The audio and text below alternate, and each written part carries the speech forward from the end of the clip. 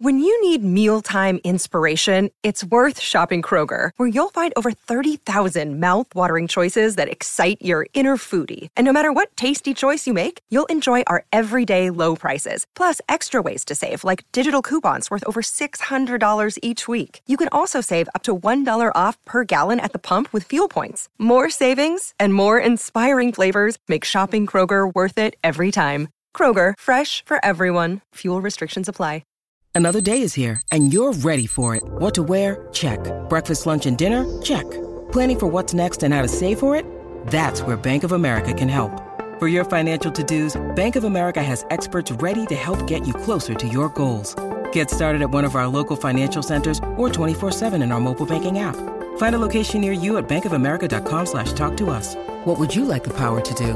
Mobile banking requires downloading the app and is only available for select devices. Message and data rates may apply. Bank of America N.A., member FDIC.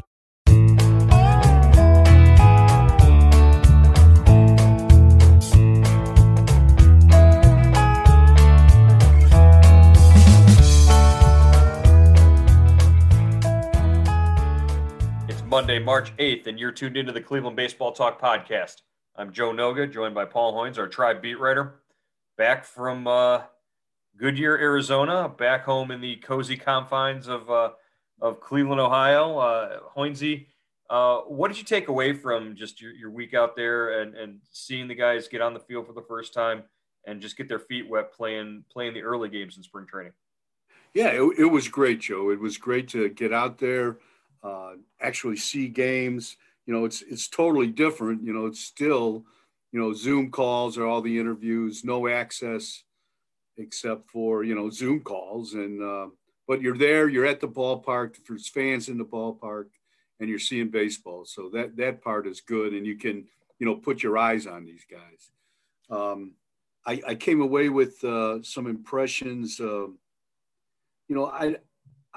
The starting pitching looked a little ragged to me. And I don't know if that's just the first time, one or two times through the rotation, except for Aaron Savali, really not that impressive. Guys just kind of feeling their way still. And that's what spring training is about for sure. But you remember last spring when Bieber was untouchable for his first three starts. And then, spring training got shut down. So we haven't seen a performance like that. Obviously you've got to like Jimenez, the way he's played, swung the bat at shortstop. Bobby Bradley has swung the bat well, shown some pop. Not too much from Jake Bauers hasn't done much with the bat. Cesar Hernandez looks solid. Eddie Rosario looks like a veteran just getting ready. He hasn't, done anything good or anything bad, really. Same with Jose Ramirez and Franmil Reyes hit the one home run, but now both those guys are kind of sidelined, so we'll see where that goes. Right. The big news that happened Sunday was revealed that Jose Ramirez and Franmil Reyes have been away from the team since Saturday morning when they self-reported during intake procedures during the morning that they had violated protocols and they ate in a restaurant indoors in the Goodyear, Arizona area after their game Friday against the Cubs. I believe there was a social media post with Pedro Strop that has since been deleted, but looked like Ramirez and Reyes had gotten together with them, and Reyes had gone for a haircut, I believe was part of the story. So this is the second time Franmil Reyes has violated the protocols. Not that either of them had tried to cover it up. I think like Adam Plutko said after his outing on Sunday, the protocols work. They're designed to catch things like this and keep guys insulated and keep them away from exposing the rest of the team if there's a potential exposure. They've been away. They've missed a couple of days of camp per MLB regulations. They're awaiting their tests to see if they can rejoin the team either later today or probably tomorrow, according to Francona. This just demonstrates a lapse in judgment. Compare it to the Zach Plesac, Mike Clevenger situation from last year, and really you're comparing apples to oranges, right? Yeah, that happened during the season. Plesac and Clevenger, nobody lied about this, and basically Clevenger did hide the fact that he was involved and left Plesac out to dry, basically, and basically exposed the rest of the team to COVID. And this one, I kind of sympathize with these guys, but not entirely. But you've got half the country lifting mask bans, encouraging people to eat at restaurants, and Major League Baseball, and these guys cannot do that. And I get it. I get it why they would be, they would lean toward doing that. But, it's also, like Tito said, it's their rules. It's the players' rules. They agreed to this. And I just wonder if that social media post hadn't been up, would they have said anything?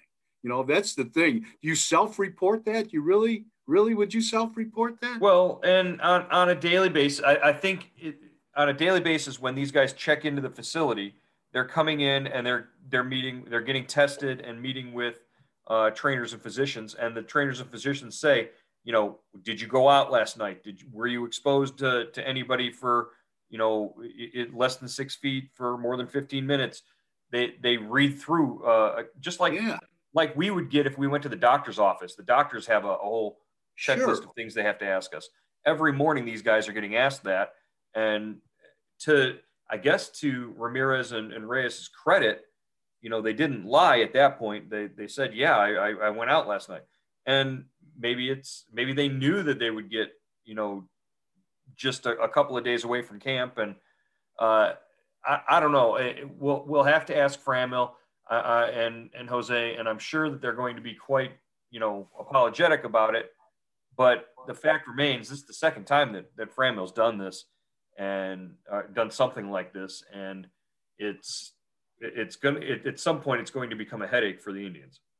Yeah, I mean, fool me once, shame on you. Fool me twice, shame on me, right? So that's you did that way better than George Bush did. Congratulations. that came through sounding really good. Yeah. So, who said that? Abraham Lincoln? I don't know if Abe said that, but, I don't know. It's like getting hit over the head once. I guess it didn't hurt enough. So, Lindsay, I wasn't around to cover Abraham Lincoln like you. So I'm just, it's okay. I think the Indians will get past this. I don't think this is a huge thing. And I don't think this is going to cause any division in the clubhouse like the Clevenger-Plesac thing did, having teammates have to step up and call you out for your behavior. Yeah. And eventually, the Indians can say all they want that it didn't contribute to the fact of trading Mike Clevenger to San Diego.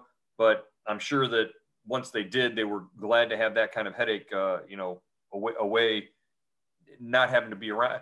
You got to think about somebody like an Oliver Perez who's got all the reason in the world at almost age 40 with young kids at home not to, want to be exposed.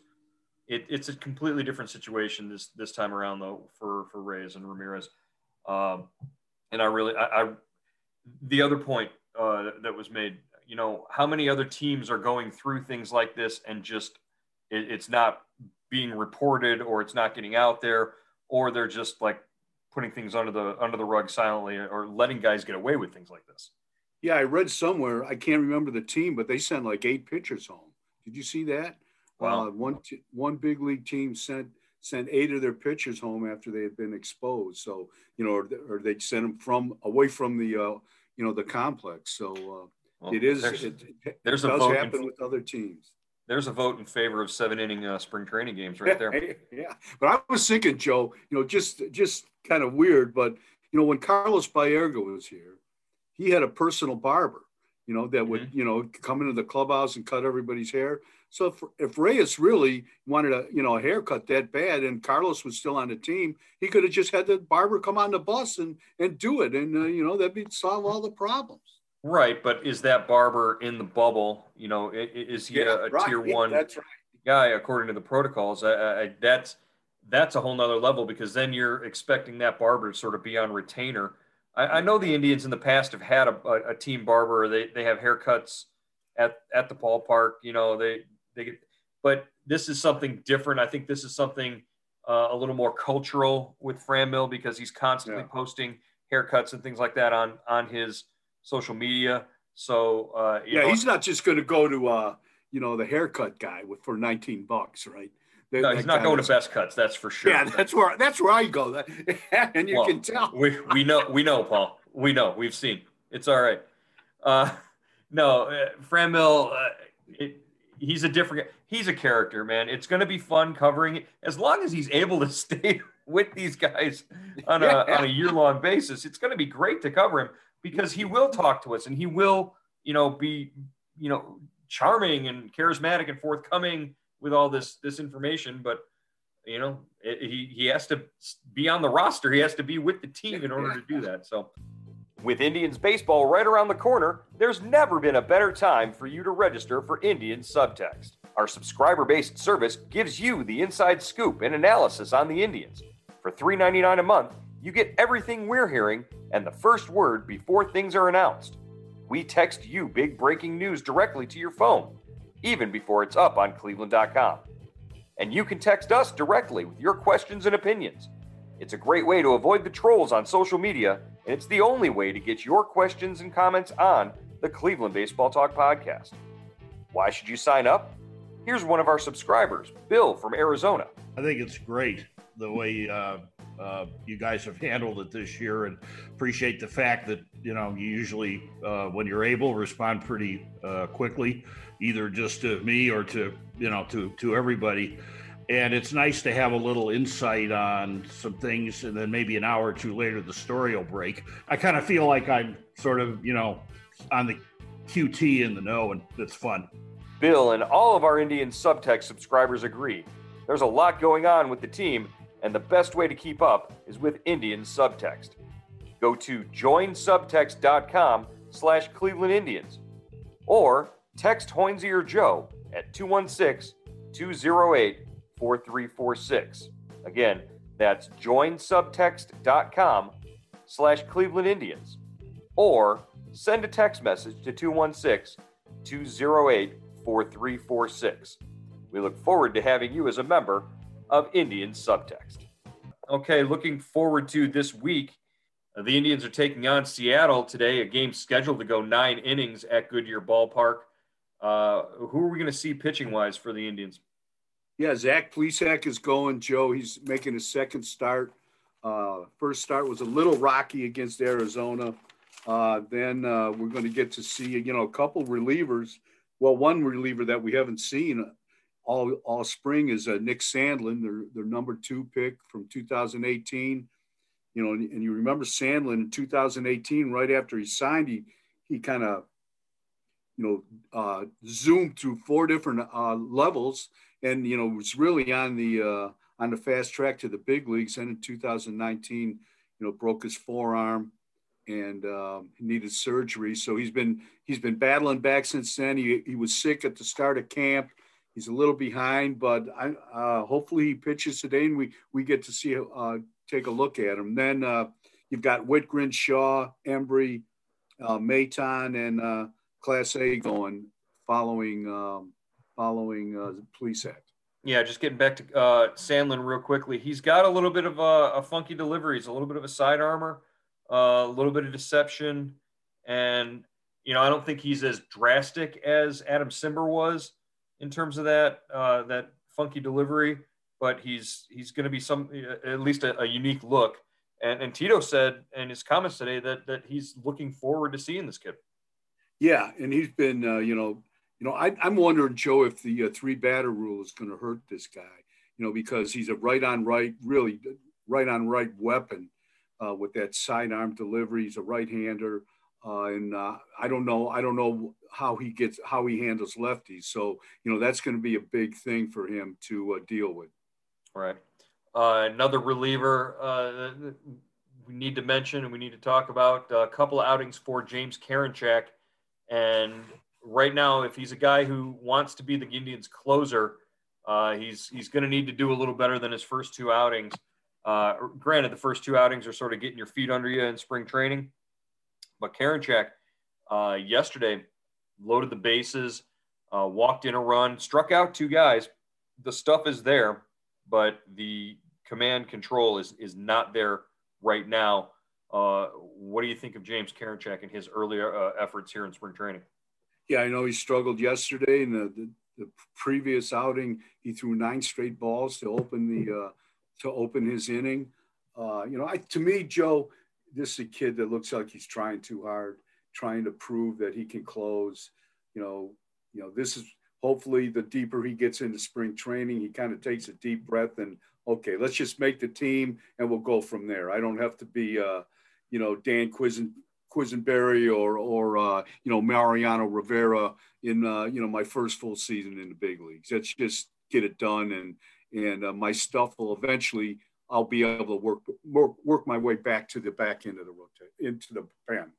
Does the presence of Emmanuel Clase add any pressure for Karinchak? Is that maybe influencing his outings? Hey, you know what? I didn't think about that, Joe. That's a great point. You see a guy sitting there, he's got some big league time. He's thrown 100 miles an hour. I saw him twice in Arizona. In each outing, he hit 100. He's thrown 99, 90, 96, 90, 97. I mean, and he's got a little bit more control than Karinchak. So, maybe that might be. Yeah, that might be. And Karinchak is wondering where he fits in the grand scheme of things. I think, if you were rating overall pitch quality and just his stuff, I think Karinchak maybe rates higher. But I think if you're obviously velocity and good old number one, Class A has more power than Karinchak. And if he's able to harness that, that's a good sign for him. This leads you to the question of, do the Indians break camp with both Class A and Karinchak on the roster, and maybe neither of them as the starter from the get-go? Maybe you put a guy like a Blake Parker, a veteran like that, or Nick Wickren, both of whom, have a little bit of a closer's background. Terry Francona, again today, mentioning Nick Wickren as a guy who's been dependable since day one when he arrived with the ball club, and just a guy that the organization is pulling for just because of his character and his dependability. Yeah, Whitgren's, given them 2 great seasons as a setup guy, late inning guy. He always had Brad Hand behind him. Hand is gone. And do you put Whitgren in there to, start the season? I think Class A and Karinchak both make the club. And, I think their stuff is too good not to make it. And you get that, like, I think you wrote earlier last week about having, power arms in the bullpen. And those 2 guys, no matter where you pitch them, they're going to give you a chance to get people out just because of their stuff. So, and gradually you let the pen settle, and maybe you go a month and you move some pieces around, and then if those 2 get their feet on the ground, then you can make one of them the closer. But yeah, that would not surprise me if a guy like Whitgren kind of opened as closer. But we'll see. And he likes to move. Francona likes to use guys, in the 6th and 7th inning with that to a big arms to get out of jams. Mm-hmm. Yeah, it's taken maybe about a year or 2, but I remember back to a series when Tampa Bay came in, and this was maybe 2018, 2019. They came into Cleveland late in the season, and they were running, 6'5" right-handed power arms out of the bullpen, 2-3 times a game. And the Indians, after the 5th or 6th inning, the Indians didn't get a hit. And I remember, Tino Martin remarking about that and thinking, boy, this is the way the bullpen's going to start trending. They're going to start stockpiling these power arms. And now you look at who's back there. You look at Clase and Karinchak. You look at a guy like Anthony Gose, who's a lefty who needs more seasoning. But the reason he's on the club is because you don't find guys that throw 97, 98, 99 miles an hour consistently.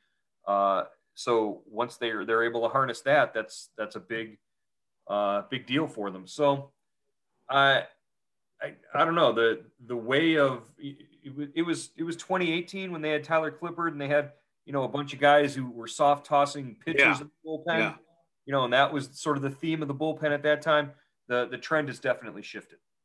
Yeah, I think you saw that bullpen kind of that went against the grain because everybody else in baseball had loaded up the back end of the pen with guys that were throwing close to 100 miles an hour. The Indians have got those guys now. They got a guy like Hentges kind of in the pipeline. He could fit in there maybe at some time this year. So you've got like 3 of those guys if Ghost makes the club, and that gives you such an option. You don't have to be perfect to get guys out. Yeah, you've faced a Shane Bieber 4-pitch mix with curveballs and movement to 4 different quadrants of the strike zone for 5-6 innings in a game, and then you think, okay, well, Bieber's out. He's hit his 100 pitches. He's out of the game. We got a chance now against this bullpen, and now you got 98, 99 with a disgusting hook like Karinchak or a sinker like Class A coming in. They don't have to do too much. They just have to get 3 outs each, and then that game is that much shorter. So I wrote over the weekend in Tito's utopia, in his perfect world. Yeah, right. That's the way things go. But who knows? We'll see.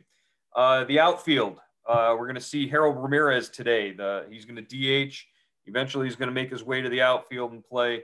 What are we expecting out of Harold Ramirez? He's just starting to get his legs under him now in spring training. Yeah, this is a guy they claimed on waivers from the Marlins on February 24th. He's been working his way back into shape.